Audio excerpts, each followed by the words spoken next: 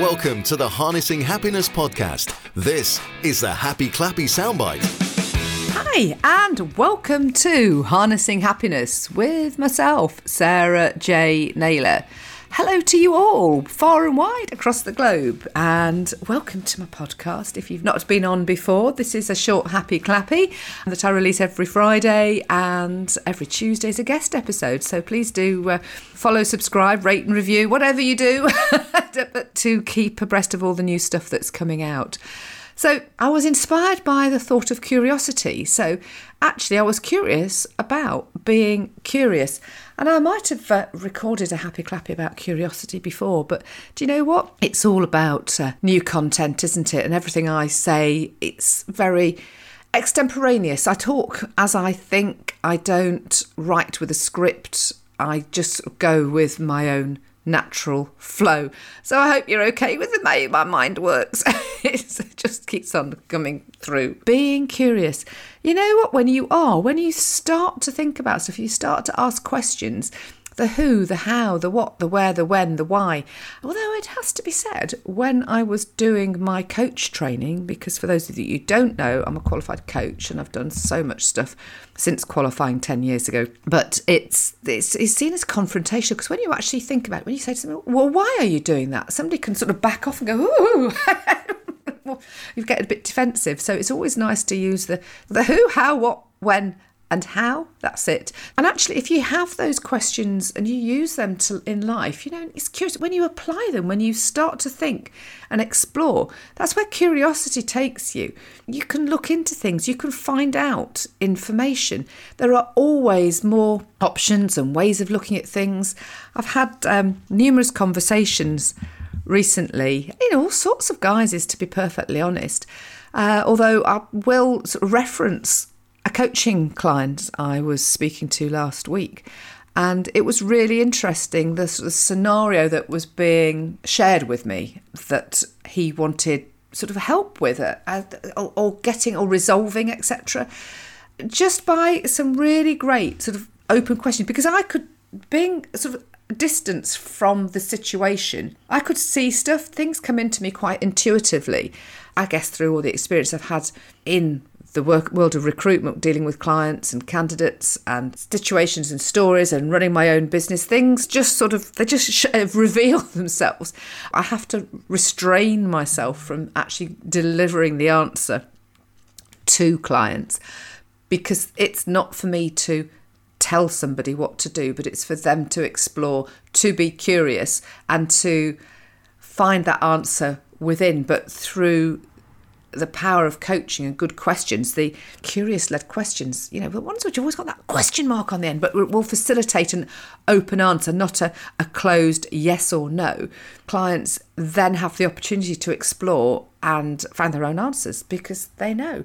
And it was, as I said, it was really interesting, because as he explored, talked to me and shared with me the scenario that he was experiencing, it so then revealed the solution to what he needed the answer to in order to progress forward.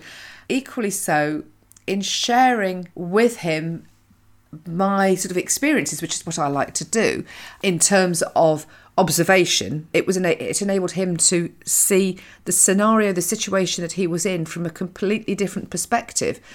And as a result, he went away with 2 nuggets of inspiration in terms of aha moments, as I say, nuggets to then really move forward and get unstuck. And that is the power of coaching. But it's that curiosity. It's that, for me as a coach, I'm being curious. I'm asking questions.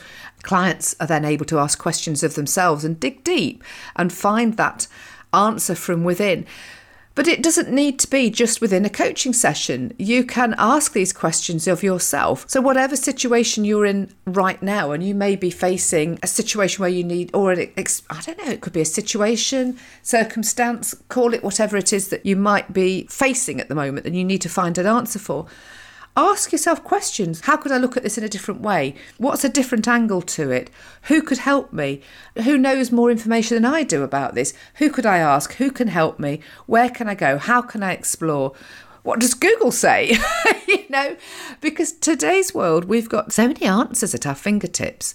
we can find those answers if we think beyond the tram lines that we can all too easily jump on board. Because let's face it, we need routine to a degree, because if every single day was completely different to the next, no day is alike. I have to be honest with you, no one day is alike, but I do have a structure within that. I do have a structure, to sort of what time I kind of get up, thereabouts, and what I know I need to get done throughout the day. It's not like I'm sort of one day doing something completely different to the next, but I integrate my coaching, my writing, social media, conversations with people.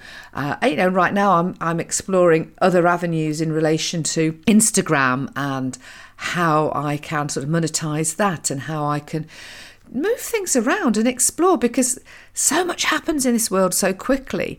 It's difficult to be on top of everything, but we've got to go with our gut, go with our flow, but equally so remain open-minded and curious and feel our way through things and trust that what we're doing is right. But if what we do is wrong, not berating ourselves. It's about taking the learning and moving forward with the learning and going, as I said, Gareth and I have been talking about something this morning, and it was like, actually, we were discussing something, a situation, a circumstance, something that we're exploring right now. We're being curious. Again, come back to being curious. We were exploring part of what we're exploring, and then we referenced back some information that we'd learned previously and went, that's interesting.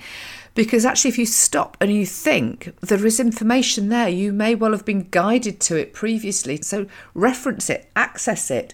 There will be a point that you've been presented with information, because life's a journey of experiences, of learning, of knowledge, and what nuggets you've been given previously, you may have stored away in that old grey matter of yours for future reference, which is what Gareth had done this morning. And it was like, oh, yes, that's really interesting. Yeah, I need to be mindful of that, because, if we just carry on doing things without any given thought, we don't get anywhere either. We have to be aware of our thoughts, words and actions, because that's another podcast.